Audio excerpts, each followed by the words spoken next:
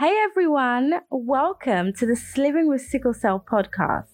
My name is Barbara Biosa and I am a sickle cell warrior, CEO and fashion designer of luxury women's wear clothing brand Dimabai and founder of the Gideon's Treasure Foundation, and I am your host today. From the Queen Paris Hilton, sliving means slaying and living your best life. We all deserve to do this. I'm here to bring you all the fabulous tales, the struggles and the triumphs of living with sickle cell anemia and running a business with a disability. There has been many highs and many lows, but I think it's important to share your stories and journey. We will be discussing some important topics and inviting some amazing guest speakers to share their experiences and their journey. This podcast is dedicated to help spread awareness of sickle cell anemia, uplift and build a community of ambitious people who may have a physical or emotional challenges that make being an entrepreneur or following your dreams that much harder.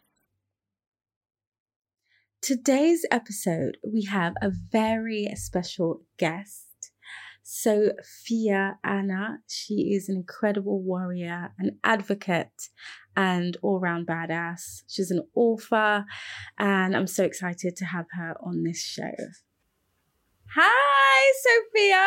Thank you so much for joining me. How are you doing today? I'm doing so well, Barbara. I'm so honoured to be a part of this podcast, as you know, and just really excited to get into the nitty-gritty of today. Yay! I'm so excited to share your inspiring and amazing, incredible journey with our listeners. And please, I always start because I think it's the best way to get like a good understanding of who you are and your background. So please start by telling me a bit about your background, your upbringing, and yeah. Oh my gosh, that takes me down memory lane. So, despite the fact that I have a very strong Australian accent now, I was actually born in England. So I grew up in London and was actually... It's funny because, so I was born in a place called Brixton, and Brixton in the 90s, you didn't say that you were ever from Brixton. It was like hush hush, you're a bit of a kind of like rough around the edges kind of thing. And now, when people talk about Brixton, it's like, oh, it's like this up and coming, fashionable place to be. And I'm like, well, when I lived there was blood on the streets, but So I grew up in Brixton at a very kind of rough time, and I think, growing up in England as a, biracial woman with sickle cell disease was, really challenging. I spent a lot of my childhood in hospital. So I guess for those that don't know, I was born with a blood disorder called sickle cell disease. My mum has the thalassemia trait and my father has sickle cell. So my mum is Greek and my dad is South American. And when they had me, they didn't know that they were carriers for this condition. So yeah, growing up in England where it's always really cold was really challenging to remain well, as I'm sure you can relate, you're always trying to regulate your body temperature. And so my childhood was really sheltered. I remember when I was 5, I have very early memories of I was never allowed to go swimming in the pool with other kids or... Oh my God, yes. My friends would knock on the door and be like, is Sophia home? Can she come out to play? And mum would be like, no. Or if she said yes, it would be 10 layers of jackets and coats just to go outside. And so, my childhood was very kind of protected and, even down to the food I ate, my mum never let me eat bad food. And for that, I'm grateful because now, in my late 20s, I'm very health conscious. But as a, 5-6-year-old, you just want to do what your peers do. And so I would go to school and I'd have these gigantic, sourdough sandwiches packed with what did I have? Hummus and bean sprouts and tomatoes. And I'd just be sat in the corner while everyone else was having white bread sandwiches and cheese. And no one really understood why couldn't Sophia have the normal quote unquote food. They didn't understand, I guess, that even teachers didn't understand the distinction between health and sickle cell and how if you eat unhealthy food. It's going to clog your blood and it's going to have that, negative impact. So there are a lot of like, I guess, social situations that were really challenging for me. Like I felt like, to an extent, I felt I fit in England because I felt like a lot of the people around me looked like me. I felt like I, kind of did assimilate quite well, but then I missed out on so much of my schooling because I was constantly in hospital with sickle crises. So for those that don't know, if you have a sickling crisis, it basically means that your blood vessels constrict and can't carry oxygen to your vital organs. So that was happening a lot for me, as a child. And so from very early on, I started having blood transfusions to try and, ameliorate that. And, it got to the point where I missed out on so much schooling that it was really affecting my grades. And so when we decided to move to Australia, for the weather, because my dad loves the sun, and my parents were both like, well, if we move to Australia, maybe my crises will decrease because it's warmer over here, less cold, it's not so I feel like England is just like that biting cold all the time. All throughout the year, at least 8 months. Yes. Yeah. And we had central heating, but it was still cold. It's still not enough. Yeah. So literally, we moved to Australia, and as for those that don't know, I live in South Australia. You could call it a small city or a big country town, and it's humid here, 35 degrees in summertime, and so it was it was a lot. It was a lot. And then when I moved here, I was having crises as well. So it was even though we moved country, I was still experiencing those issues. And, starting the schooling system here, as well as a biracial child, just kind of growing up and finding out about herself, trying to make new friends, I found it really challenging. I was the only, Black child in school. And then to add to that, I was the only Black child in school with a health condition. I started, when I started school, I was diagnosed with avascular necrosis, which is a bone disorder. And at the time, I was, bright, bubbly 13-year-old, just going about my day. And then, I had this diagnosis, and it was my life fell apart, basically. Everything was fine. And then the next minute, I'm in a doctor's office with my mom, and the surgeon's saying, you're never going to walk again. You're going to be in a wheelchair for the rest of your life, and you're just going to have to be okay with that. And at 13, sickle cell had, it was a lot. It was, and I don't think at 13, I really knew how to emotionally kind of reconcile what was going on. I just couldn't really understand and handle that. And so, going from moving to a different country and then finding out that you've got this bone disorder, and then going through my first 2 years of high school in a wheelchair was very confronting. Oh my gosh. Yeah. Because a lot of, the school kids over here, they were, kids are bullies. Oh my God. It's the worst period of life. I feel like adults are not that mean. No, but I feel like there was, especially 10, 15 years ago, there wasn't much emphasis on disability and what that looked like. And I think for me, I've always tried to be, when I was younger, tried to compartmentalize my life a bit. And it's if I don't have a part of myself that's just for me, I'm going to go crazy. If I'm just a patient, I'm just this person that is a patient, that for me was never an option. And so as a child, at the age of 13, one of my earliest memories was going to high school. I had a wheelchair, and, in those days, you'd be assigned to a kid to help you, and they'd be your helper for the day. And I remember on my first day of high school, this girl came up to me, and she was so ashamed, and so, I'm so sorry, my cat's meowing in the background. I hope you can't pick it up. It's fine. This girl was so ashamed that she was stuck with the girl in the wheelchair, and just going through that experience was traumatizing for me. And it's I remember then I transitioned from a wheelchair to crutches, because I was no, I'm not doing this. I can't deal with this stigma every day and the shame that brought. So, I was determined that whatever it took, I was going to grab a pair of crutches and I was going to limp my way around the school. And I thought in my head, it will make life better for me. What I didn't realize is that crutches also stand out. And like my mum at the time was like, let's paint your crutches rainbow colors and that'll, help you to feel take that negative stigma away from it. And what it really did, unfortunately, was draw more attention to me as different and other.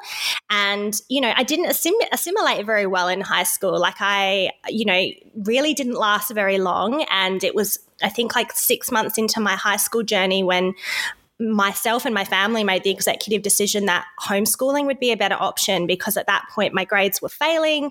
I was getting bullied.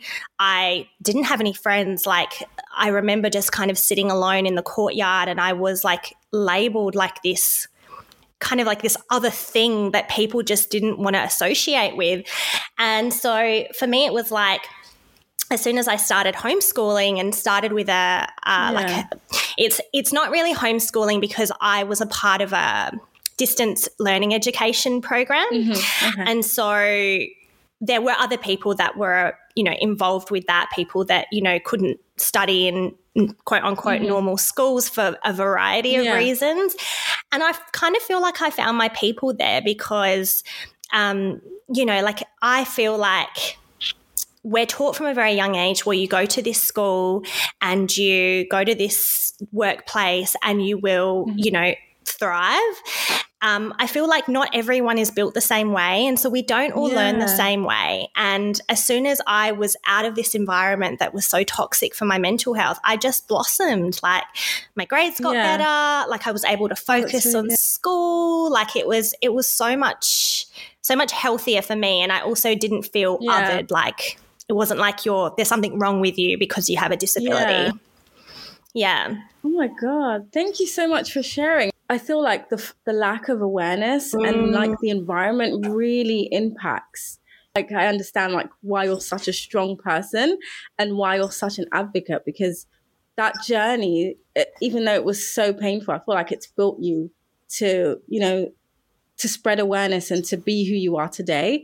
But I'm so sorry that you went through that. Do you think your upbringing impacted the way that you kind of manage your sickle cell and how you are today?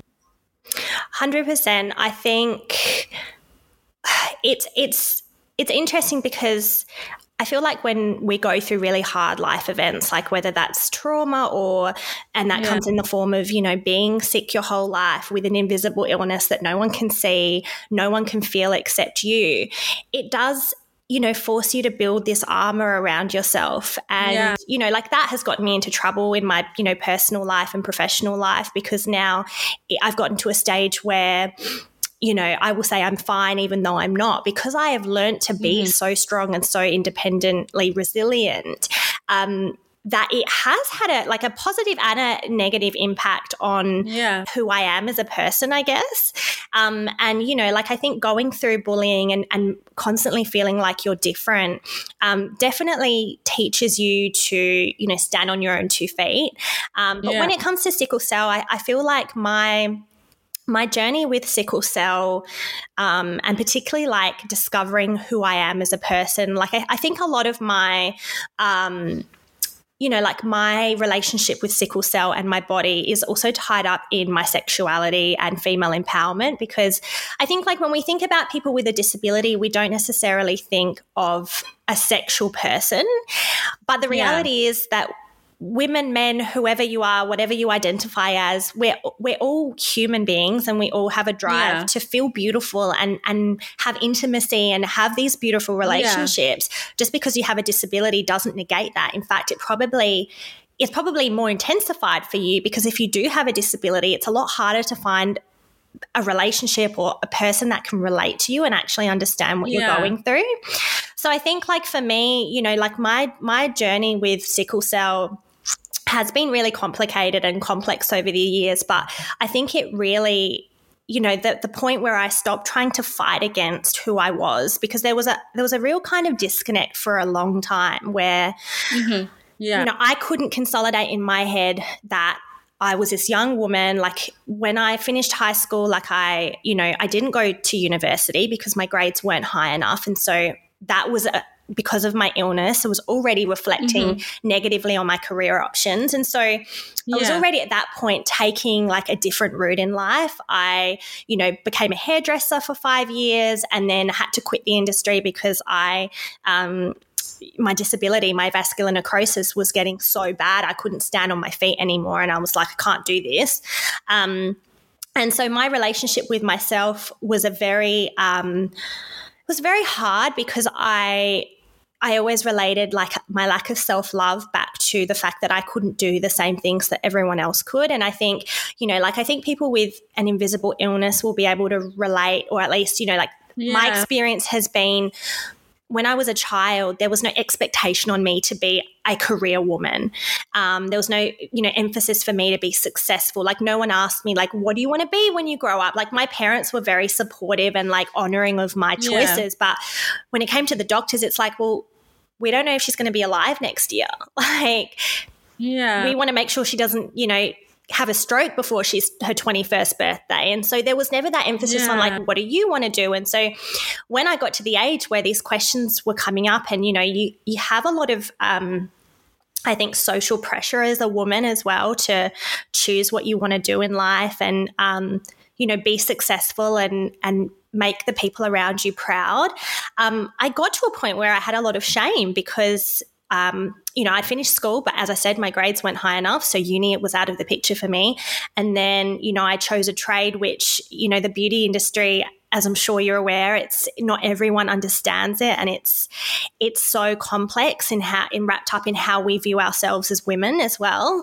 And so, it was really difficult around that time. And then, I eventually did go back to university and train. So I went and did a marketing diploma and got in through the back door that way and studied health. But while doing all these kind of like life events where you kind of like tick a box, basically, like in the back of my mind, I was like, I still have this kind of shame inside of me. And, at the time, like at the age of like 17, 18, I, was trying out new careers. I was dating, and it was really in the dating world and, modeling at the time. I was doing a lot of photographic modeling where I had that real disconnect where it was like, I feel so hot and sexy in studio and I've got my makeup on and I'm wearing fashion clothes. And then I left the studio and it's like, I have a very like definitive memory of walking down like a city street, wearing heels, long dress, feeling really beautiful, like really, when you're feeling yourself.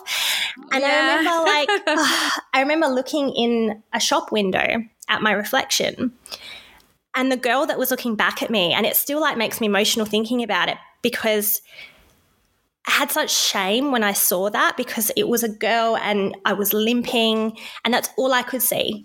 Like all I could see was a girl that had a severe disability. I had deformity in my back, which meant that I would kind of walk hunched over. And that was like from the scoliosis and arthritis in my back from holding up a broken hip for so many years. Because you've got to remember, like I was diagnosed with avascular necrosis at 13 when I was told that having a hip replacement wouldn't be possible at that age. Yeah. And then carrying that through like into, young adulthood, basically, that's a lot of years to be carrying like this degenerative bone disorder. And so my body wasn't, like that of a normal 21-year-old. Like I had all of these kind of what you'd consider older person diseases. And so on the surface, I looked, I was being photographed. I wore the right makeup. I knew how to talk the talk, but I had this disability that wasn't very hidden anymore, and it caused a lot of shame in me. And then that was like a really monumental moment for me. And then it kind of, the turning point for me was when I started dating. And, in the dating world, you have your toxic loves. We've all been there. Yeah. There's this really amazing quote that's like, we have three loves in life, and the first love is that kind of idealistic love that, you know, it's normally your first high school boyfriend, your puppy love, you know, and I had that, and that was amazing. And he was always very understanding of my condition, and I have very early memories of like rubbing my back when I was having a crisis, and that was really lovely. Oh, yeah. And then like my second relationship was that kind of all-consuming toxic, like, you know, wrapped up in that sexuality. I was discovering who I was as a woman. And at the time, like, he was very focused on exterior and what you look like. And a turning point for me was when we were going to a wedding, and he said, I'd sent him a photo of me wearing a dress, a short dress. And I said, what do you think of this? And I was like, I think I look beautiful. And he replied with, oh, I think you should, you know, wear something longer. And I said, why? And he said, well, to cover your limp. Oh, no, Bin, he has to go. No. And so he should, that for me, that was, you know, that I guess that was the first time in my life when I realized, oh, it's not just me that can see my disability.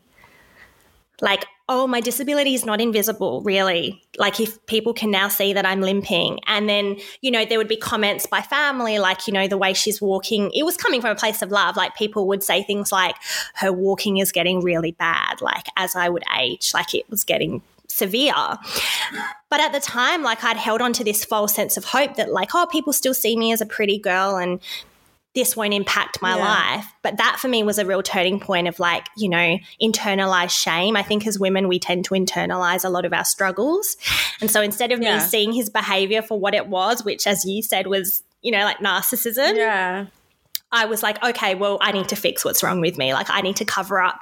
I need to, you know, try harder, try to fake it more. Like, I had a huge kind of like chip on my shoulder about making sure I tried to walk in a way that would conceal my limp, which is just ridiculous when you think about it, because you can't do anything about your bones.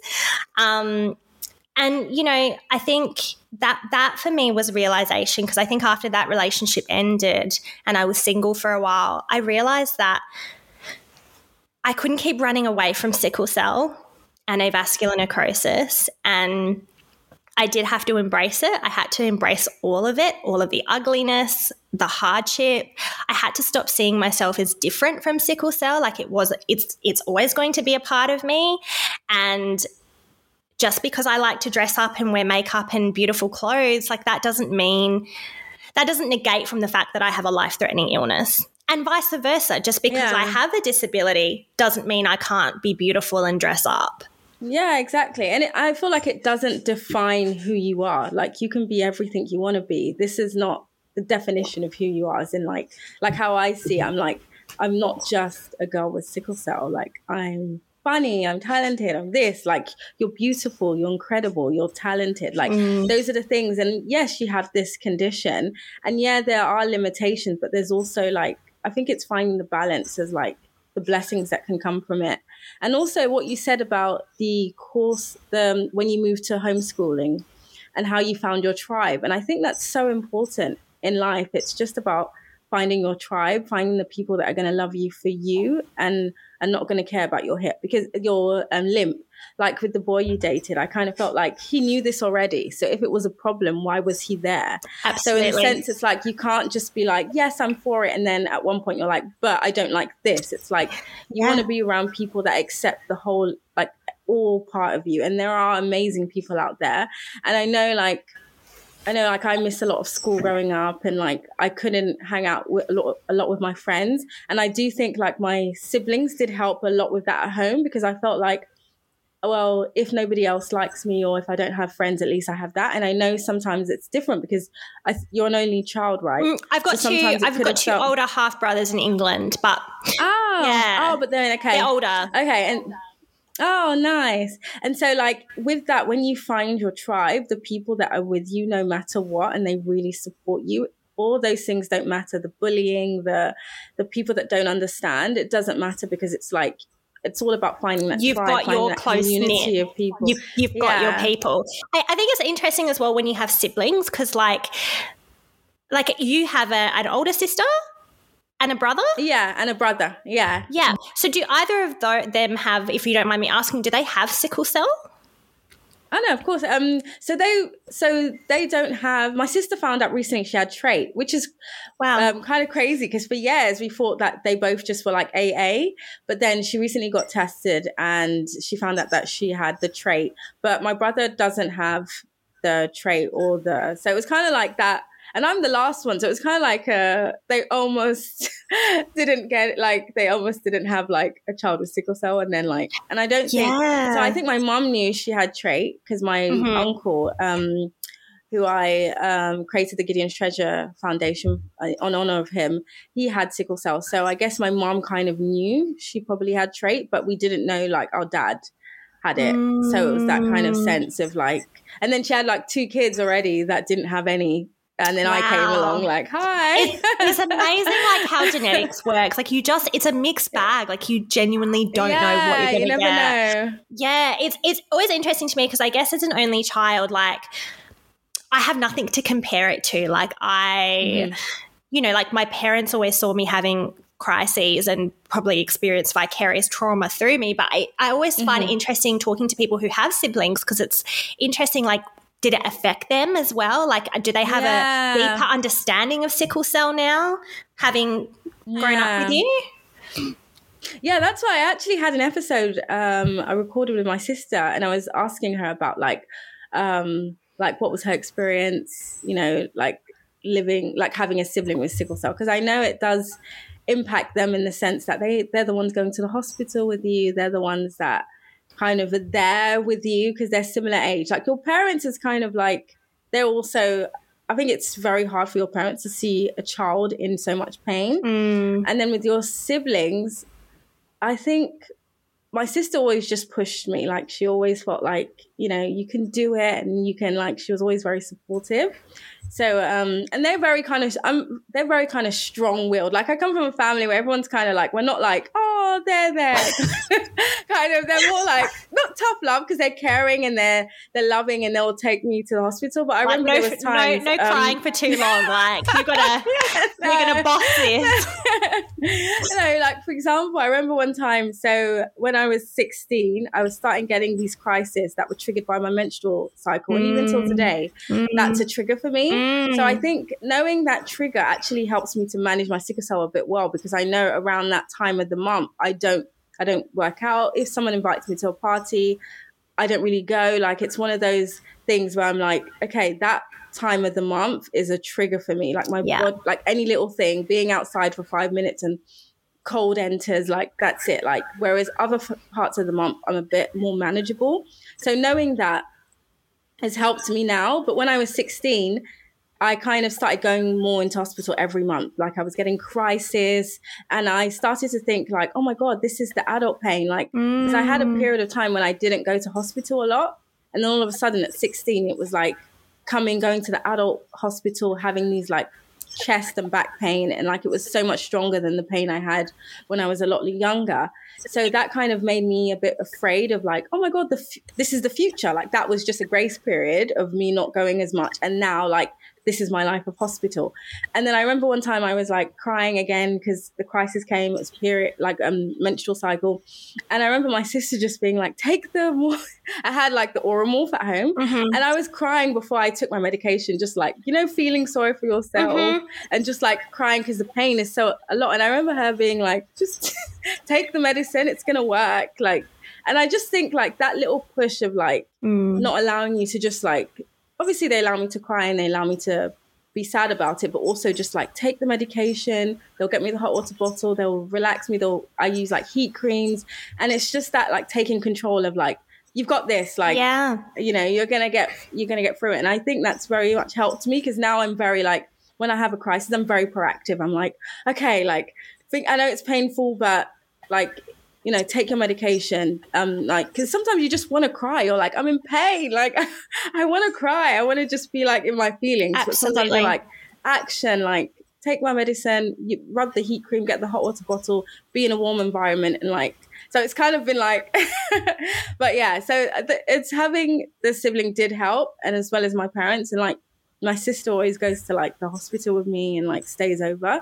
So it has helped in terms of even just growing up. So like I could really relate with your story in terms of like not missing school and then not being able to go out as much, and you know, like being invited to places and just like I can't go, or like going somewhere and then having a massive crisis and people are shocked, like what's going on with her. So I do get that, and I think it's just, again, finding your tribe and knowing that there's people that, you know, care and love you, and like they understand what you're going through, and then the other people just don't matter, because you're like, where are they now? Like what you're doing with your life now, those people in school, you're like, I don't even, where are they? You don't even think, yeah, where are like it's interesting how much like your schooling life has such a either positive or negative impact on your mental health, but it's like this, like the impact of what it is, it's so small compared to the rest of your life. Like, let it go. But I feel like as adults,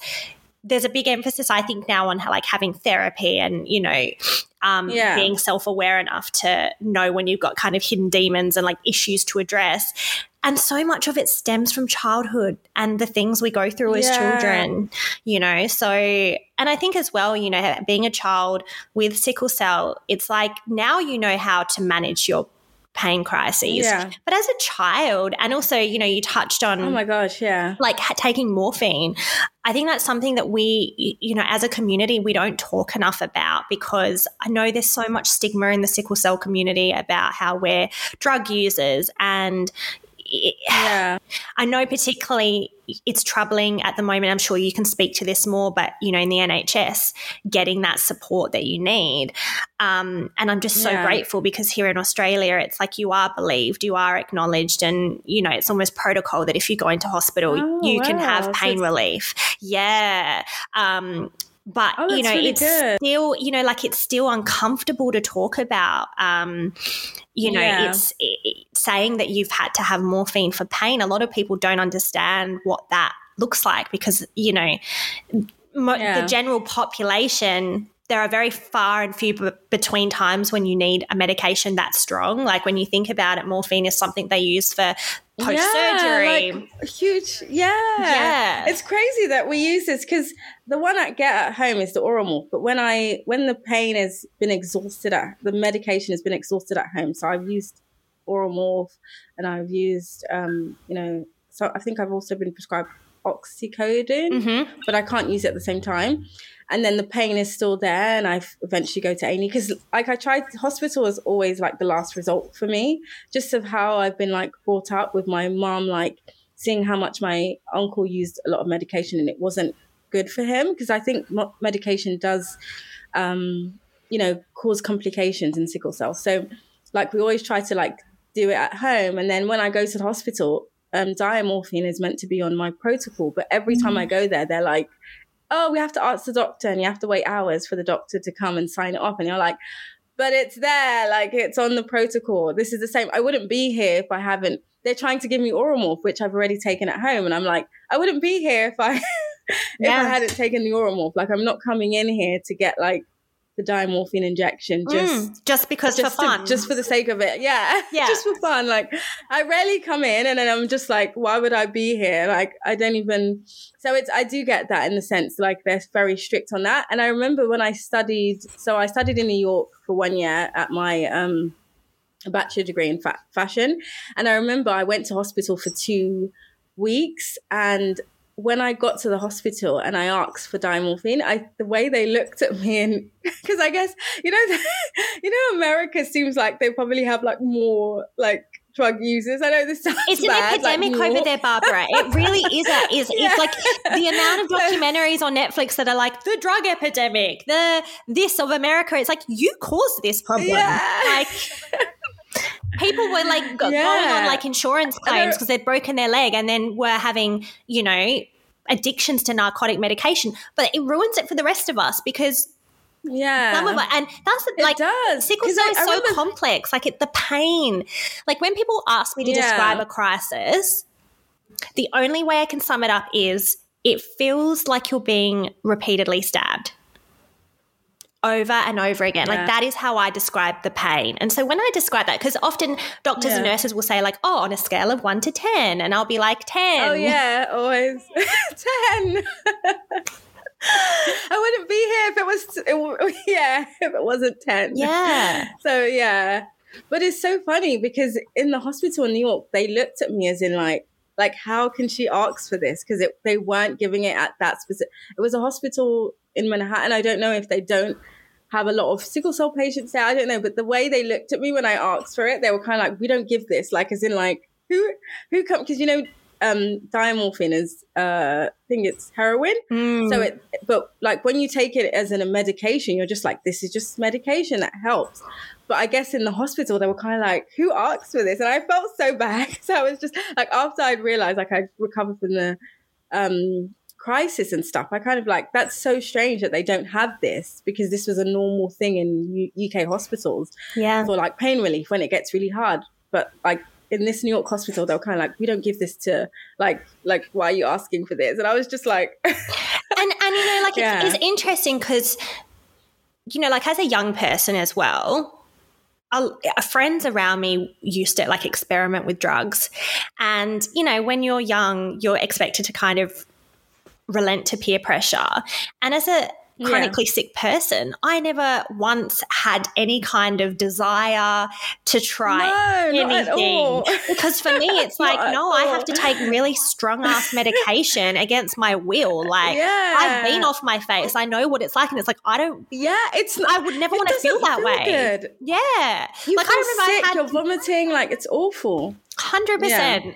I've had friends say like, oh, like not now, but when I was younger, like, oh, what's it like? Yeah. Like it's supposed to be this exciting, thrilling thing. And even nurses in the hospital, like when I go in for my blood exchanges, I have Entonox gas, which is known as a laughing gas and usually given to women in labour. Yeah. It doesn't make you laugh, FYI. It just barely takes the edge off, and I'm sitting there thinking like, oh my God, if this is what I'm having to have needles, how am I going to go with like labor? Because this does nothing. Oh my God, yeah. And like nurses are like, oh, how does it feel? Like, ha ha ha, like it must be so good. And it's like, I feel like until you go through acute pain and you understand what that actually means, and like, and I'm sure a lot of people will be able to relate to this who've had a crisis. Mm-hmm. You literally cannot move. Like there have been days and nights when I would crawl from my bed to the toilet. Like that's how much pain I was in. I couldn't move. And so without the morphine and all the other medications that you need, you can't function as a human being. And so to minimize someone's pain like that and be like, oh, it must be so nice to take all these drugs. It's like, if only you knew. I'd rather not. Yeah, I'd rather not. And then when I do take like the diamorphine or something and I'm in hospital, like when the doctor tries to speak to me, I can't even stay awake. Like it's so much, and it's even just like 5 milliliters or something. It's really a small dose, and you're like, I can't even stay awake. Like I'm just so drowsy. It's so bad. And so like it's so funny because like what you said about your friends would be like, oh, have you tried, or peer pressure, have you tried any drugs and anything? And naturally my answer would be like, oh no, I've never done any drugs, because I'm just like, and then you're realizing, wait, I actually take like the medication, but you're just like, in your mind, you're like, oh, I've never tried anything, I've never done anything. But in reality, it's like, oh, actually your medication is this. So exactly. Yeah. Crazy, and often not, it's not a choice that we have. And, like people don't talk about the, and that's what we'll get into that, but like the effects of having to have opioid medication your whole life has a quite detrimental effect on your brain chemistry. And I would argue, like I'm not a PSA, I'm not a doctor, I'm not a health professional, but as a patient who's lived with this condition my entire life and seen what medication has done to me as a person, I would definitely argue that having opioid medication your entire life definitely impacts your ability to create the right brain chemistry, right hormones, and make yourself happy. Because when you've been on these medications, it does have an impact on you. Yeah. Tell us about your channel, The Sick Sexy, and how it all started. So The Sick Sexy was born from so I was single for a while and feeling sorry for myself. And one night I remember Googling how to feel sexy with a disability, and nothing came up. And all the articles on, and I hope I can talk about this, it's just sex related. Yeah. I try and keep it M-rated. But like all the articles on sex were so clinical, and so it didn't make me feel sexy to read them. It didn't make me feel sexy to read an article about getting into different sex positions with a disability. And it really didn't exist either. Like there was no one talking about how difficult that is and how it's harder to get, aroused. And it's a really weird feeling, like trying to get in the moment when you're dealing with chronic pain, because it's like pain is the only thing you can feel. And so I was like, you know what? No one's talking about it. I'm going to talk about it. And so one of my first videos got, I think, 37,000 views within a year, which wasn't a lot at like nowadays by any means. That's a lot. But I think I spoke to a community that felt very like misunderstood, and it was like thank you for seeing us. Like we are out here, like we have disabilities and we also enjoy being intimate with people, and let's talk about this, and no, I love it. I hadn't seen anyone do that, and it's like, surely I'm not the only young woman in Australia or even like in the world who is facing these challenges. So I was like, I really wanted to create a place where anyone could come to really, like, I guess, hear someone's lived experience about what it means to be a young woman, to have a disability, and also be navigating the dating world. Because, at that point as well, as I said, I was navigating these relationships where, I would it was kind of like a bit of a test for me. I'd take a guy to hospital to see how he'd react. And like if he like freaked out like in the bin, but like, I've had 3 relationships in my life, and my third is, I'm hoping, my last. But, at the time I took someone to hospital and their reaction was that they fainted. And, like it was full on, like as the needles were going. Was it the narcissist guy? Yes. Yeah, and like God bless him, it's not for everyone. He wasn't ready. Yeah, he was not ready for this life. No, and I didn't realize, like, for me it's like, the hospital is such a normal part of my life that for me, I didn't realize that for a lot of people it's quite confronting to see 6 bags of O negative blood and these massive needles and, seeing someone crying and being in pain. Like for me, that's my normal, but for a lot of people that can be quite unnerving. And so, like I wanted a safe online platform where I could really talk about how that made me feel. And at the time as well, like I really wanted to incorporate fashion and beauty and makeup into that as well. Like beauty is a big part of who I am. And it might sound, like narcissistic, but for me, like makeup really has a very positive impact on my mental health. And like even my nurses say, like I'll go to hospital and they always have a giggle and tell me how glamorous I am, because for me, like being a patient shouldn't mean being sick. Like I'll never forget, this nurse once said to me, like, wow, you look so healthy for someone with sickle cell disease. And I thought that was such an ignorant comment to make, because sickle cell doesn't have a face. And like I recently held a session at work about this, and I said, sickle cell doesn't look a certain way. It's not a certain gender. It's the way we live with it is different. Yeah, it's like a stereotype of what they think a disabled person should look like. Like even when I've had issues at workplaces and I'm like, they're like, you look fine, when I'm having a crisis out of nowhere. And I'm like, I'm not just going to all of a sudden turn into like some, like just because you're having pain. Like, and so, like and even hormones. like, yeah. And like in the UK, you have like, disabled badge when you park, like when you're parking somewhere. And even so many times on so many occasions, even people who are not ticket inspectors will be like that with attitude. that's disabled parking when you're coming out, because I'm coming out glamorous with heels.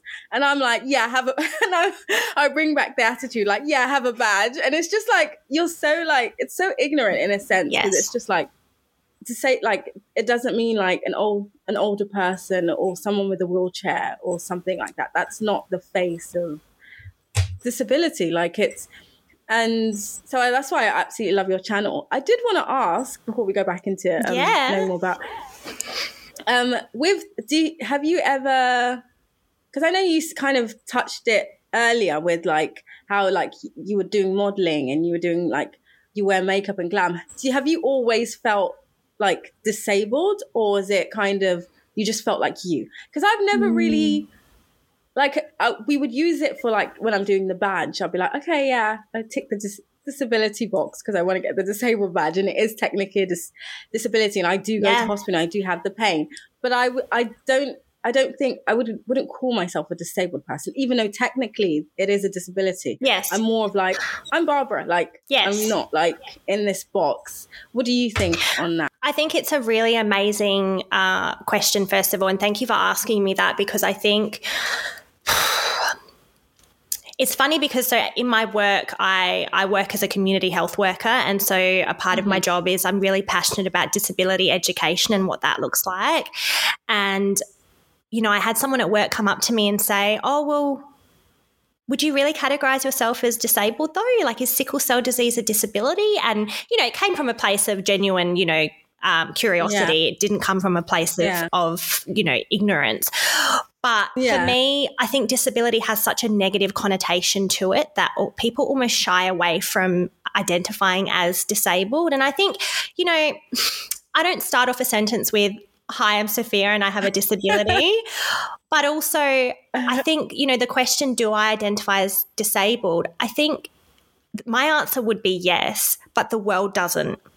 So the world looks at me, and now that I've had a hip replacement, the world does not see me as disabled because there's nothing to suggest that there's anything wrong with me. And I don't think that's necessarily a good thing, because like yourself, when I try to go and park, and it's really hard because I have a disability parking permit as well, and I should feel encouraged to use it. There are often days and weeks when I'm so anemic I can't walk far, and yet I will literally park 2 rows down because I don't feel like it's not internal shame. It's like I don't want to be judged. I'm scared because I've been in situations where I've gotten out of the car and I've had what you said, like the ignorant look, the like sass, the like, why are you parking there? I don't want to have to deal with that. And that's something that internally I'm working through myself, and, you know, coming to a place of strength is actually something that I addressed in my partner and I made a short film a few years ago called Perfectly Sick. And in it, I talk about, I'd love to see this. I'll send it to you. I talk about my experience with, having a disability. And in the end scene, I pick up my permit and I look at it, and then I put it back down on the table, because it's this inner dichotomy of, what do I do in that moment? Do I accept it and embrace it, or do I feed into what society wants me to be, which is healthy on the outside at least? So I think for me, I think it's just about holding that space for myself and realizing, some days I am a boss babe and I've got it together, and some days I am vulnerable, I am weak, I am disabled. Like, for me, disability it's not an all-encompassing kind of emotion. It's on a spectrum. Like, some days of the week I'm perfectly healthy, and then other days of the week I'm exhausted and in pain, you know? Like, sickle cell is so unpredictable, and it's so hard to categorize from one day to the next how you're going to feel, that for me, like, I identify with my disability when I feel it, if that makes sense. Yeah. And I think, like, your channel, The Sick Sexy, kind of changes the narrative of what disabled is. Because in a sense, we're like, am I disabled, am I not? But it's like, that's not the point. You are who you are. You are what you love to do, the kind of people you like to surround yourself with. And I think, like, what I loved about your channel the most was, like, it's changing the narrative of the stereotype of what being disabled is, or what disability is. And I think that's so important. And I know there's always going to be like ignorant people. And that's why it's so good to share and spread awareness and be like, no, disabilities come in different forms, different shapes. Some of them are invisible. And I think with me, with the reason why I'm like, I never like care about the badge and stuff like that, it's literally because I'm like, these are part of the benefits and I'm going to use it. Like those times when I'm not well, I'm in excruciating pain, I'm going to enjoy the benefits of being able to park as close as possible and use my badge. And that's why I'm never like, because I'm just like, this is an eligibility. Absolutely. Yeah. Yeah. And so that's why I'm there. Yeah. I completely agree with you. And I hope that I have the like confidence to do that. And I'm working on it. I really am. But like, you know, when you use the word benefit, it's really interesting because like you didn't ask for this. Like you don't have any control whatsoever on how you feel. And so, you know, what we see as like a benefit or a privilege for most people is just the norm. Like it's just the norm to feel well enough to walk into the shops. And so I think coming to it from that understanding as well is really important, that for us, you know, and I don't like segregating people. Like everyone has their own problems. I believe we all have, you know, our own personal story to share. But I think when you have sickle cell, it's almost like you feel like you can't ask for help, you know. So I think, it's really important. I think the parking thing is it's a bigger issue. It's a social issue that we need to tackle as a society and recognize that, not every disability involves the wheelchair man, you know, like the little which seems to be global. Like, come on, people. It's and I think another thing, it's also like, I don't know how this, I'm going to try and say this so it doesn't come across wrong, but, and it's not even so you know how we're like, when you see the person with the wheelchair or someone with a physical disability, like with crutches or something, I think the people, there's an automatic kind of like, I wouldn't say feelings. No, there's an automatic kind of like, oh, okay, maybe we can help this person, or, you know, like there's that kind of automatic sense of like, oh, how can I put this word?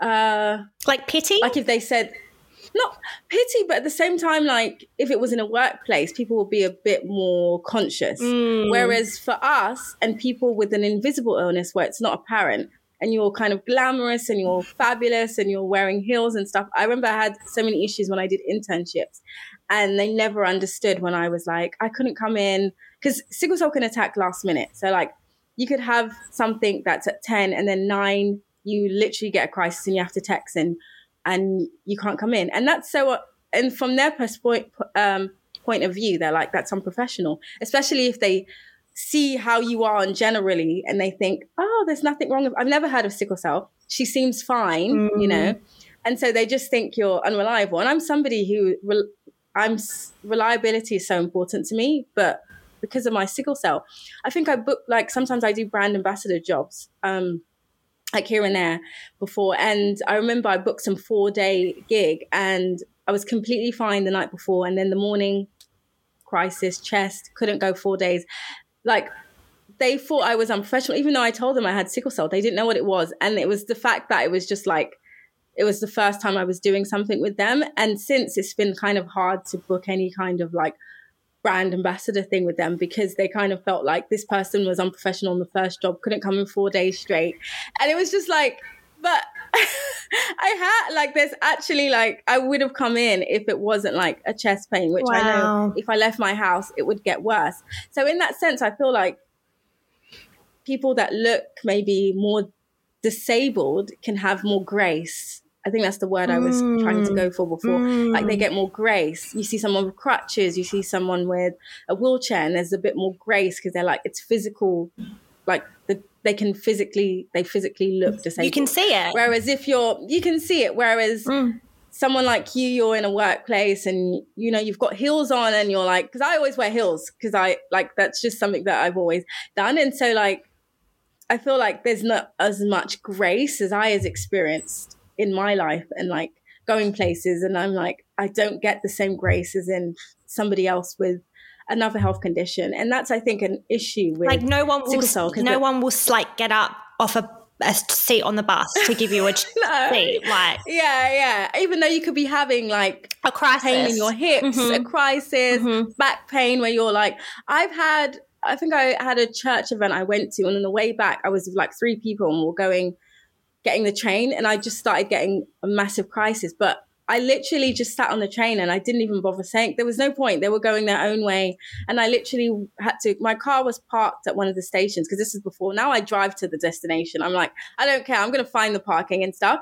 But I had to like wait till I got to, it was still when I was living at my parents' house. So they live a bit further. So now I've moved closer to central London and closer to the hospital that I go to. But like before, and I remember just being there like in excruciating pain on the train, not saying anything to anyone, just smiling and trying to, so that, because I felt like there was no point to be like, by the way, I probably haven't told you this, I have sickle cell and I'm having a massive crisis. And I remember when I got to my car, it was parked near the tube station. I had to call like my mum and my sister, and I was like, I don't know if I can drive back, and I think they had to come and meet me. It was just like, but it's one of those things, like there was actually no point of saying it, because it was just like, when the pain is kind of starting and you can feel it's bad, but you've had this for years, so you can kind of bear it, I guess. So you're like in pain, but you're still kind of like, I can still kind of walk and stuff. But nobody would never know what I was going through in that train. Nobody would, like you said, give me a seat to, so it's just like that whole kind of, when you have an invisible illness and then you have a condition that nobody knows about, really, like the general public, because we can connect with other warriors and we see some foundations around on social media, but in general, when I go out, especially in the industry I'm in fashion and stuff, I barely meet anyone with sickle cell. So it's kind of like, it's that sense where it's like, oh my God, like nobody really understands. That's just no, look, and it makes me emotional, like hearing that story, because I relate to it on so many levels. Like that feeling, it's very isolating to feel like you've built up this image of who you are by the way you dress, by the way you wear makeup, by the way you style your hair, because you want to, but also because I think as women we feel we have to in the workplace. We have to have personal presentation. And there have been so many times when I, have been walking to work and I'm maybe a little low on my hemoglobin. And for me, my triggers are, exercise. And so if I'm running or walking, I will have a crisis in my chest. It'll start, and it starts and it travels through my back. And then, I've gotten to work and I've gotten into the office and I've said good morning to everyone and I'm fine. You look fine. Yeah. But inside I'm like, how do I regulate myself back to a stage where this doesn't turn into a full-blown crisis? Yeah.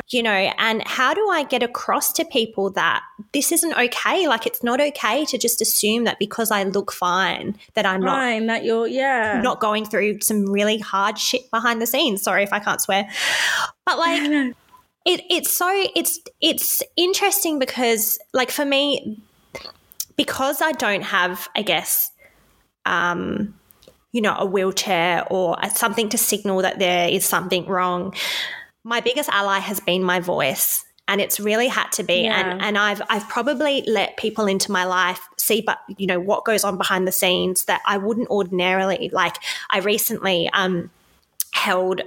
created like a mini documentary about my life to screen at work for International Day of Disability, and I love that. I was terrified to do it because it was like, I work for a global organization. It's a big organization. There's a lot of, stakeholders and people who see me every day and who have no idea, because I don't go around, despite the fact that I have a public YouTube channel, I don't walk into the office with a big placard saying I have a disability, and I don't talk about it. Like I'm believe it or not, a very private person in my professional life. And so when I'm there to work. And even in my friend group, I don't really talk about my illness. People don't ask. And so for me, YouTube is an amazing outlet, and Instagram, because it allows me to really just have a bit of therapy and get things off my chest that I wouldn't. But in the workplace, it's like we need more. If you stay silent about your illness, no one is ever going to know, and your voice isn't going to be heard. Like so true. We can't expect progress and change if we aren't willing to be that progress and change. And that sounds really corny, but true.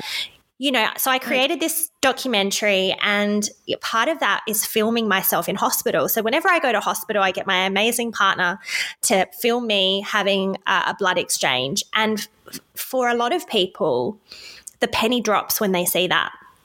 And so when they see video clips and montage clips of me receiving blood, it's suddenly the penny drops and they're like, okay, like it is a big deal. Like this girl needs 6 bags of blood to survive. Like, okay, like she might look fine on a Monday, but she just had this crazy thing on a Friday. So for me, like getting rid of that stigma and breaking down people's perceptions starts with sharing my story. And I can sit here and talk about sickle cell till the cows come home, but unless you actually see a snippet of what I go through, you don't get it. Like, so for me, like inviting people behind that part of my life has been a very vulnerable but also cathartic and ultimately positive experience, and letting people know that you can look amazing and full of makeup and walk into hospital, but then you might walk out with swollen ankles from fluid buildup and your makeup's halfway down your face from crying and you feel like absolute death. But, at the end of the day, it's about sharing your story in an authentic way, and that for me is through film.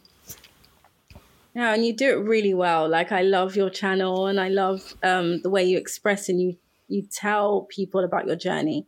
And it's very informative and it's very entertaining as well. And I think that definitely helps in the journey of like spreading awareness. So you have faced many challenges with your sickle cell, including getting a hip replacement at the age of 28, which is very young. Please tell us about your journey and your experience and how you're able to overcome that and recover. Oh, my hip replacement takes me back to some. I like to say that, I didn't know pain and disability before I had a hip replacement, which sounds weird because you think, you have a hip replacement, things will be perfect. But yeah, it was a very difficult time in my life, and it wasn't an easy decision to make at all. I, had lived with avascular necrosis 15 years of my life. And so I'd gotten very used to living with chronic pain and taking daily medication to deal with that. I was on a medication called tramadol and was given it at the age of 14. And tramadol is it's not an opiate medication, but basically it works as an antidepressant and a painkiller. And at 13, I wasn't told that. I was just given this medication and told, take this for your pain. So my whole life, basically from the age of 13 to 28, I was on a medication that was, changing my brain chemistry. Essentially, it almost was like a speed. I was this very positive, bubbly, happy person on it because I had to deal with like this chronic pain as well. And so at the age of 28, I realized that my body physically was starting to fail. And, I thought I'm young, but I've lived with this for so long, like it's time to get the surgery. I was going to very dark places mentally and just realizing that I didn't want to live the rest of my life with this quality of life. Like, I think we all deserve to live pain-free, and I wanted that opportunity. And so it was really funny because I went into the doctor's office and I was wearing heels stupidly, like why you would go to an orthopedic surgeon with heels on. Glam. He took one look at me and he was like, take your heels off and I want you to walk down the hallway for me. And, that was very, very, I guess, raw and honest, and like really took me down a few steps. And I took my heels off and he walked, and I like sat down and I said, well, what do you think? And he said, the orthopedic surgeon looked at me and said, what are you doing next month on a Tuesday? And that's when it was reality for me. I was like, oh shit, like we're doing this. Yeah. Like I'm having a hip replacement. Okay. And I, said to him, like, got to tap a few loose ends with work, and, was basically just kind of buying myself some time. And so I went into hospital, and I remember like the morning of my surgery, I was put in a ward with, all these like older people over the age of 70, 80, and they were all going in for hip replacements and coming out, and it felt a little bit like a production line. And I felt I felt, obviously I was terrified. Like I was saying my last prayers to God and not sure if I was going to come out, even though statistically hip replacements are like tooth surgery these days, which I find bizarre, but they are really common. Yeah.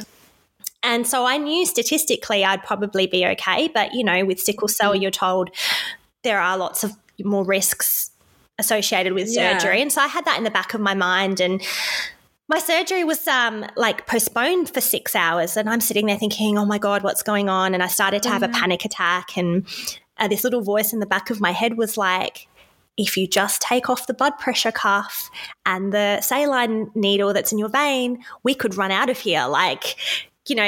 Leave the hospital, let's go. And 6 hours in, I'm still waiting for this to happen. And I start to take off the blood pressure cuff, and then the doctor arrives. And he's like, we're ready for you. And I was like, well, I guess I'm not escaping now.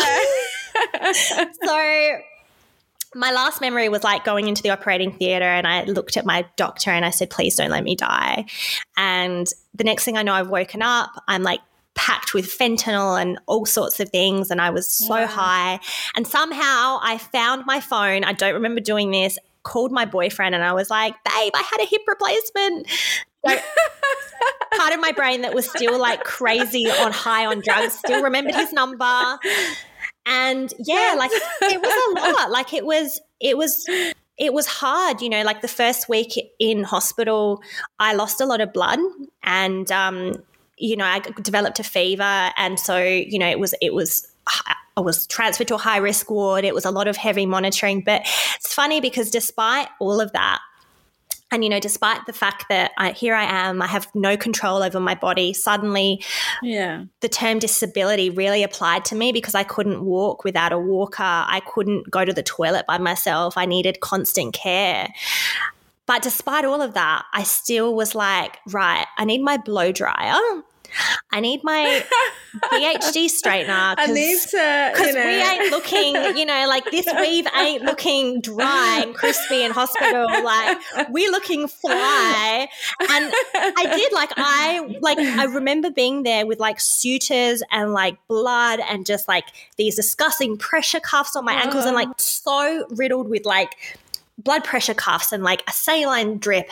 But there I am in the mirror let me just put my Ruby Woo MAC lipstick on because the physio might be cute today. I was very much I need to feel good. And so I love it. It's crazy that makeup throughout all my crappy situations in life has gotten me through, and it sounds so corny, but the power of makeup, the power of feeling good in yourself, I think is so important. And I think how you feel on the inside reflects on the outside and vice versa. So for me at that time, makeup was my saving grace.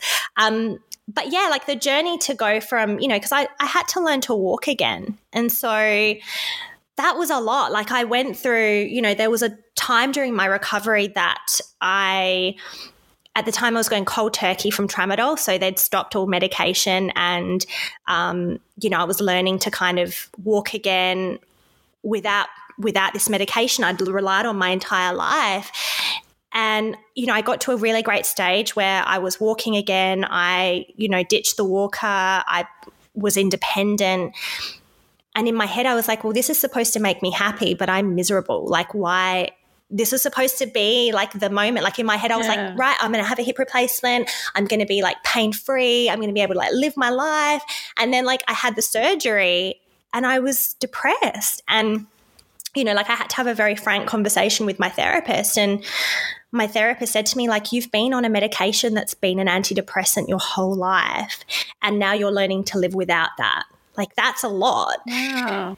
And, I did it for a year. I did it alone, and then decided at the end of last year that actually I did need some help, and that, was a very low dose antidepressant and regular therapy because, I think in life, and especially when you live with a chronic illness, you kind of expect that, she'll be right. In Australia, we have this expression that's she'll be right. It's a, just harden up and get over yourself attitude, and no, actually, it's okay to admit that you need help sometimes. And so I was so stubborn. I was like, no, I don't need medication for my mental health. Are you serious? Like, it's only physical health that you need tablets for. Like, what do you mean? And so that for me was like, it was getting over the shame of like actually psychological, like your mental health actually matters a lot. And if you can tackle that, then that's really good. And so yeah, it was definitely a journey. Like having a hip replacement I didn't expect it to have such an impact on my mental health, both positively and negatively. Like the first time I went for a run on the beach, and like for anyone that's had a hip replacement, you're not supposed to run. But ever? Well, it's not recommended because, you're not supposed to do high impact sports because you can dislocate it. Okay. So it's like they kind of recommend not to. But, I'm 20, 28, 29 now. Yeah, I'm like, you've got so much years left. Like, I need to go for a run on the beach, I need to have my hot girl moment. A Baywatch slow motion. Look, I need to have my Baywatch moment. And I had it and it was amazing. And like, like there's little things that everyone else takes for granted, like being able to go for a jog, like the first time I went for a jog, I cried because I had never jogged in my life. Like I couldn't. I had never been in a physical place where I could do that. And so being able to do all the things that other people do was really liberating for me. It was really nice. And I think now it's just like it's a balance for me not to get too excited because like it's really easy for me to be like, wow, I'm bionic woman now. I have like this hip that can do everything. And it's like, no, calm down. Like, wait. Day by day. Yeah. But I love that. And I'm so happy for you. And I'm so happy it was so successful. And I feel like you deserve it and you deserve everything. And I wanted to point on the tramadol thing, which is so interesting because tramadol is also a medication that has been on, like I put it as allergic. So every time I go into hospital, it's not on there because I took it once and I think I was hallucinating. So was this a pain medicine or was it like an antidepressant? Like, did you take it when you were just in pain? Or was it like... It was a pain relief to target chronic pain. So because of so prior to having a hip replacement with avascular necrosis, I was in chronic pain every day. And so without tramadol, I couldn't hold down a job and I couldn't film YouTube and I couldn't live like a normal life. Yeah. And so I got very used to taking the medication and it became my baseline. And like you said, like it made you hallucinate. For me, that was like, it was normal for me to be operating on this weird, like, super positive, super happy, bubbly. Like people knew me as like this super bubbly girl that could light up a room. And I am still that girl, but that was like an artificial way of living and an artificial way of kind of pumping your brain up to be something it's not designed to be. And so I had to learn that it was okay if I wasn't always bubbly. It was okay if some days I had off days because that's actually quite human. It's okay to be sad sometimes. But when you take medication like that, you're always like happy and it's like this artificial happiness, which can be really dangerous. And so now are you on it or no? No. So I went cold turkey after my surgery and, it was hard, like the withdrawals from that, like the fever, the sweats. It was like, like when you watch movies about drug addiction, all the symptoms they talk about, like, the fever and everything. I was going through all of that. I just didn't know that that's what it was. And that was scary. Like, it was like, I'm not a drug addict. Like, what? But these are things that doctors don't tell you when you're 13 years of age and you're taking this. They don't say that, hey, by the way, you might not be consciously addicted to this medication, but your brain is. Your brain can't tell the difference. And so that was a lot. And I, like if I'm being completely honest, Barbara, I don't think my ability to make, it's really, I guess, controversial because they say that antidepressants basically like raise your ability to make, happy hormones in the brain. And I think after tramadol, because I'd been on it for so many years, I don't think my brain ever returned to a baseline of that. I think, unfortunately, or whatever way you want to look at it, I will always need maybe a little bit of help. And that for me, antidepressants have worked really well. It took a bit of like trial and error trying to find the right one. And, when we try and start a family, I don't want to be on it. I will, want to go off of it eventually. But I think for me, I needed that extra help. Yeah.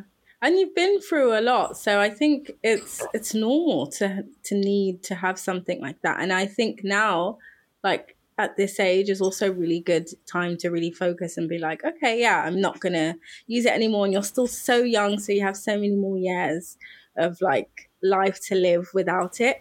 And it's so crazy what you said about like some of the medication they give people at such a young age. Like even from 5 or 4, you have like, when you have a crisis, you go to hospital, morphine is something that they're giving. And you're like, since like children, it's quite shocking. And it's just like, yeah, it's crazy because it's just like, I guess the hospital is just like, I guess the pain is just too much. And this is the only thing. And you actually think about it like, wow, it's shocking. And it's also a blessing that we haven't grown up to be addicted.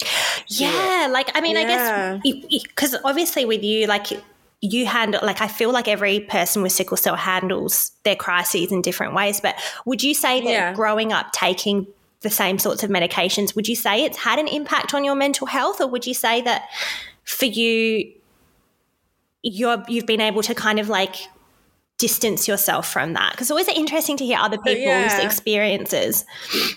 So for me, I actually hate taking medication in general. And I grew up with my mom because my uncle passed away in 2011 and he was only 38 and he took a lot of strong medication and he ended up having a hole in his lung, which ended up getting to complications and why he passed away.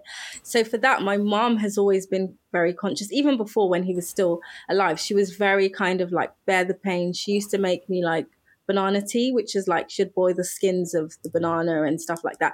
And so hers, even till today, she'll buy me a bunch of vitamins or a bunch of like stuff. And she's always been a way of like, she hates it when I take a lot of strong medication. Not hates it, like obviously she knows when I'm in pain, she'll tell me, take it, get better and stuff like that. But I think she's always trying to get me to find another way. Like she'll always say prevention is better than cure. Growing up, she was always like, say no, don't go and do this and then have a crisis. Like, don't go out with friends if you're going to end up being cold and get a crisis. So she's always had that kind of way around it. So it's kind of built me to kind of limit the amount of medication I take in terms of like, I would literally like listening. I feel like listening to my body and knowing what my triggers are, like my menstrual cycle and stuff like that. So with my journey with the medication is only when I'm in hospital or when I have like a massive crisis. And even that, I don't like to take like a lot of it, like for a long period of time. And I'm just like, I'm even like antibiotics, like when I leave the hospital and I have to take, even that's hard enough for me. I actually don't like taking medication.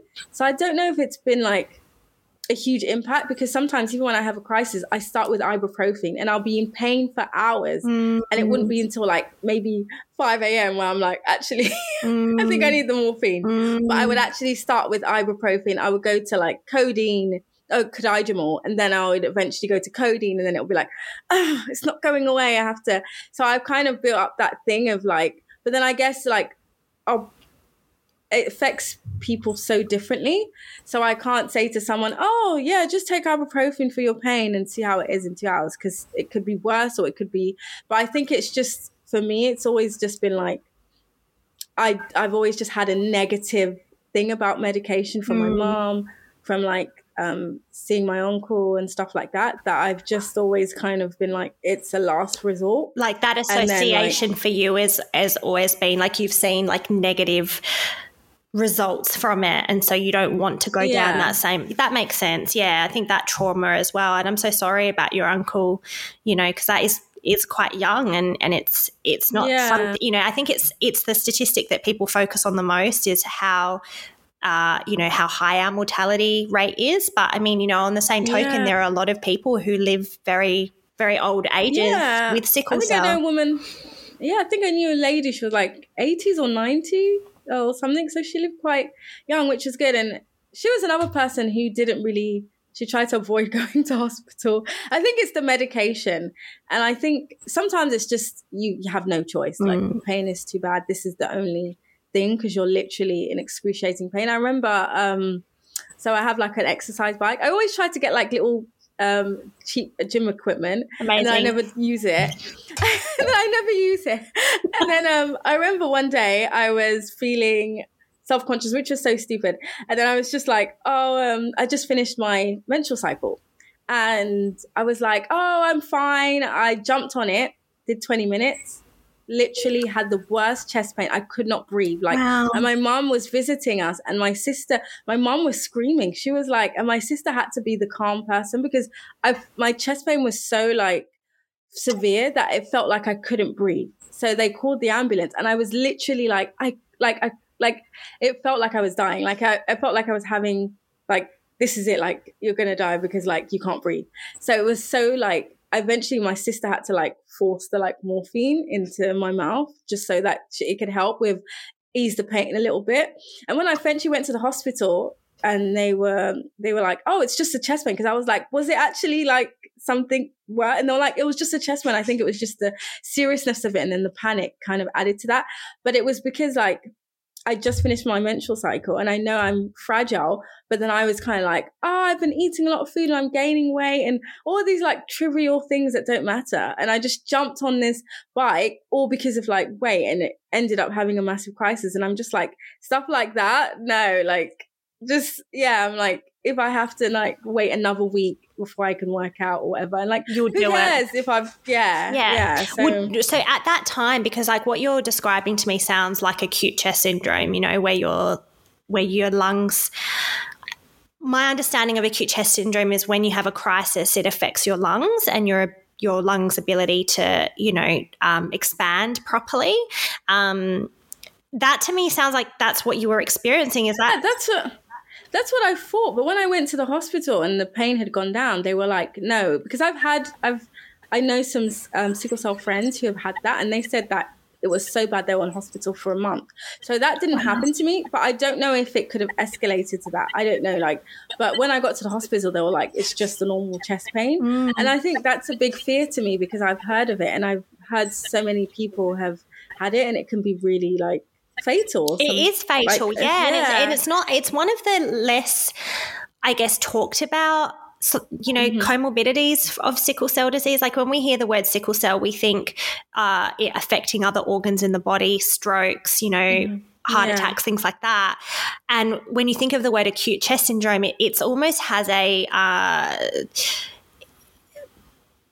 it almost doesn't really explain what it is, what's actually happening in the body and how it impacts on the lungs. And so I think you know, I'm the same. Whenever I have chest pain, I treat it incredibly seriously. And, you know, it's really, and that, I mean, that's something that a lot of people don't talk about is the anxiety that's associated with sickle cell. You know, it's a constant balancing act of, is this anxiety? Am I having a panic attack? Do I need to call an ambulance? Like I've had situations where I've gone for a run and I've had chest pain and I've called an ambulance because I'm like, it could be acute chest syndrome. I don't know. Yeah. And then like I get to hospital and they run all the tests and they're like, you're fine. And so it's like, it's a balance between you don't want to be a hypochondriac and have people not believe you. But at the same time, you're constantly told, like I'm constantly told by my hematology team, if you have symptoms, you need to go to hospital. Like, yeah, always. It doesn't matter if it's not what you thought it was or it's not that bad. It's always better to go because you never know. You could be, if you don't, God forbid, like something could happen at home. So I think always, and even if when you call like the hospital and you the moment you say you have sickle cell or you have like chest pain, they're like, come to the hospital. Like straight away, they're like, come in. So it's just like that kind of, you have to check it out. Even most times it may just be a normal crisis.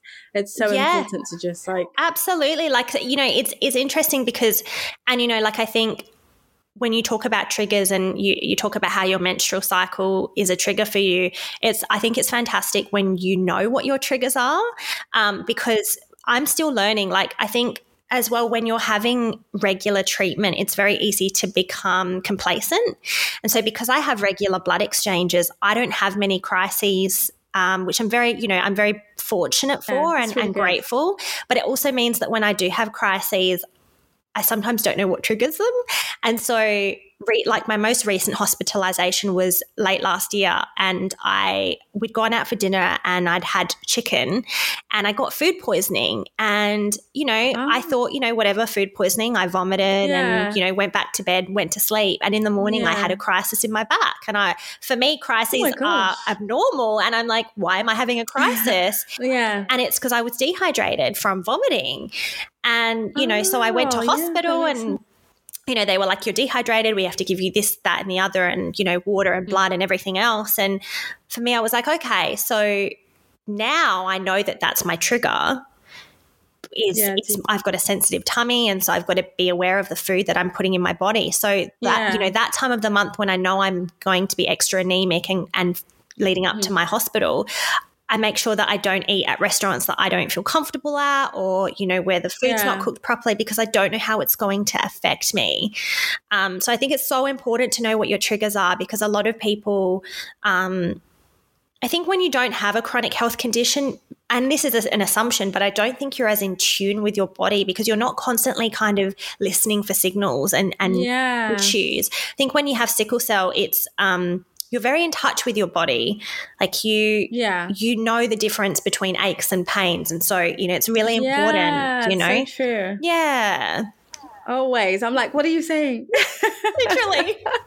You're like, God damn it, this crisis better not turn into something I can't handle. Not today, God. I've got a busy week. Okay. Literally, TikTok has been a really creative outlet for me, and a kind of way that I inject humor into having, an illness. And I wanted it to be a byproduct of YouTube, because I feel like YouTube is a very kind of serious place, similar to a podcast. Like you do tend to be a little bit more grounded, and I wanted TikTok to be fun. And so I sometimes film videos where it's like, I'll film a video and it's like, you looking, like a TikTok I filmed recently was, you're looking at your calendar of all of the things that you have to do for the week, and then sickle cell pops around the corner. Oh, and there's anemia around the other corner, and oh my God, there's COVID like popping out from the ceiling. Like, and that's the reality of chronic illness. There's always something. I think I've seen it. You shared it on Instagram as well. I think I loved all the little videos and stuff. It's so creative. And speaking about that, I would say you're definitely a creative person with your writing. You're an author. I'm reading your book at the moment. It's good. Your writing skills are incredible. And then you also have your YouTube. How do you think your creativity plays a role in the recovery and management of your self? Yeah, I think for me, creativity, like yourself, is an outlet where I can just escape. As much as I think it's important to embrace sickle cell and all the things that come with that and talk about it, I think it's also important to have your escape from it. And just from real life, really. So for me, writing has always been, since I was 5, I had a typewriter and I would write stories of fantasy worlds and witches. And I think even as a child, I knew that was my safe space and my happy place. And as an adult, it's encompassed with, I always feel like I was born to write, because I have characters in my head, have conversations and storyline ideas. And so writing my book for me was, important for many reasons, because it allowed me to embrace this part of myself that I had kind of suppressed for so many years. We're not taught as kids that it's okay to want to be a writer or an actress or do something creative. It's always follow the straight and narrow road, get a 9 to 5, don't pursue the things that are, there's one J.K. Rowling and there's 1,000 other writers, So, but I think for me, it's not about, at the end of the day, it's not about the money and it's not about the success for me. It's that feeling you get when you are fully immersive in something that you love. And I'm sure you can relate. So true. Your business and, the legacy that you've built and the amazing fashion that you create, Barbara, you can tell that your heart and your soul is genuinely in each piece of clothing that you create. And that's, that to me I feel like we're all put on this planet with a gift, and we're all designed to like give something back to the world. And so that for me is like my writing, my creativity in some small way, like is giving back, and also just escaping into something beautiful and happy, and something that's not tainted with the day-to-day challenges of life. It's just a space for me, and a space to be able to provide maybe happiness to another person, to escape into a world that is so, you know, different. And just, you know, like for me as a reader as well, like I love stories that are so just outlandish, and I like escaping into like psychological thrillers, and like reading novels like Gone Girl, and, you know, like just worlds that are so not normal. And I want to create characters and stories that make people feel something, and just escape for half an hour with a cup of coffee. Like, it's all I want. Yeah. Oh, and I love it. And you're doing so well with it. Like, it's incredible. Thank you so much for joining me and sharing your incredible, inspiring story. You inspire me every day. I love your content. And I actually can't wait till I either come to Australia or you come to London so we can have a girls' day out. I cannot wait. We will make it happen. I am manifesting it. I am manifesting it, Barbara, I swear. And I have a lot of family in London as well. So that, do you know what? Like, maybe September, maybe. So I'm like, I love that model. So please tell us about your Instagram pages, your platforms. I'm going to put in the description, but tell us like everything that we can follow you on and follow your incredible journey, and if you have any exciting projects coming up. So you can follow me at my YouTube channel, youtube.com, The Six Sexy on Instagram and TikTok. My personal Instagram, which is Sophia Anna Ryder, where I share a little bit about my personal life. And in terms of projects, I'm actually have recently partnered with, I don't want to say too much, but it's basically about women exercising and what that looks like with sickle cell. So I've recently partnered with a really amazing person over in America and her organization, where they support reproductive health and really try and shine the light on sickle cell warriors. So really excited for that to come out. I love that, and I'll definitely be tuning in because I need help in that department. Oh, you and me both, girl. So honestly, exercise is it's a love-hate relationship. I know. But thank you so much. It's always a pleasure. I've had an incredible time, and yay. Okay, so go follow her and follow her journey. Thank you so much. Thank you, Barbara. Thank you so much for listening to today's Sliving with Sickle Cell podcast. Please subscribe to our channel so that you'll be able to get updates for our next episodes. Like our Instagram pages, which are Gideons_treasure and Atelier_Dimabite. The description will be in the podcast notes. And if you would like to be a guest speaker and share your story, please send an email to barbara@gideonstreasure.org.uk. Thank you so much for listening. Love you and God bless. Mwah.